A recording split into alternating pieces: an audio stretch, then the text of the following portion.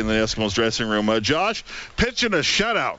It's hard to do in this league. It's hard to do, period, in the game of football. But congratulations on the shutout. What was it like tonight? Oh, how you guys doing, man? It was great, man. Just being able to be back home for our fans and being able to get the ball back for our offense, man, was just amazing. And being able to pitch a shutout, man, it's so hard in pro football, man. You got guys that's just willing to try to make a big play, and we had so many guys that was just keyed in to make sure we didn't give up the big play, and we was able to be successful and not give up any points tonight.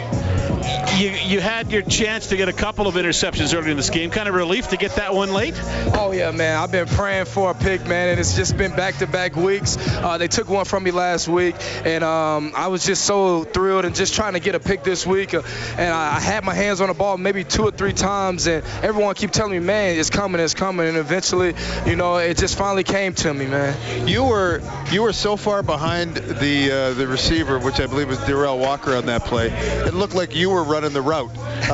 What pattern did you have on?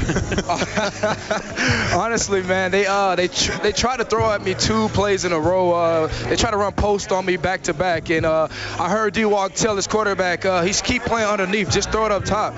So coach just called a great play. We was in cover 4, and I just read the quarterback, and I stayed high, and he just threw it right to me. Yeah. This defense is working so well together with the guys getting the pressure up front, you guys making the play in the back end. It's almost the perfect marriage. Oh, man, everybody's buying in. Everyone is just want to just do right by each other, and we're all holding each other accountable. And like you said, man, it's just all working in as one. The D-line, the linebackers, and the DBs. And like I said, everyone's just want to win, man, and we're just doing everything right. And Coach Lolly's just doing a great job.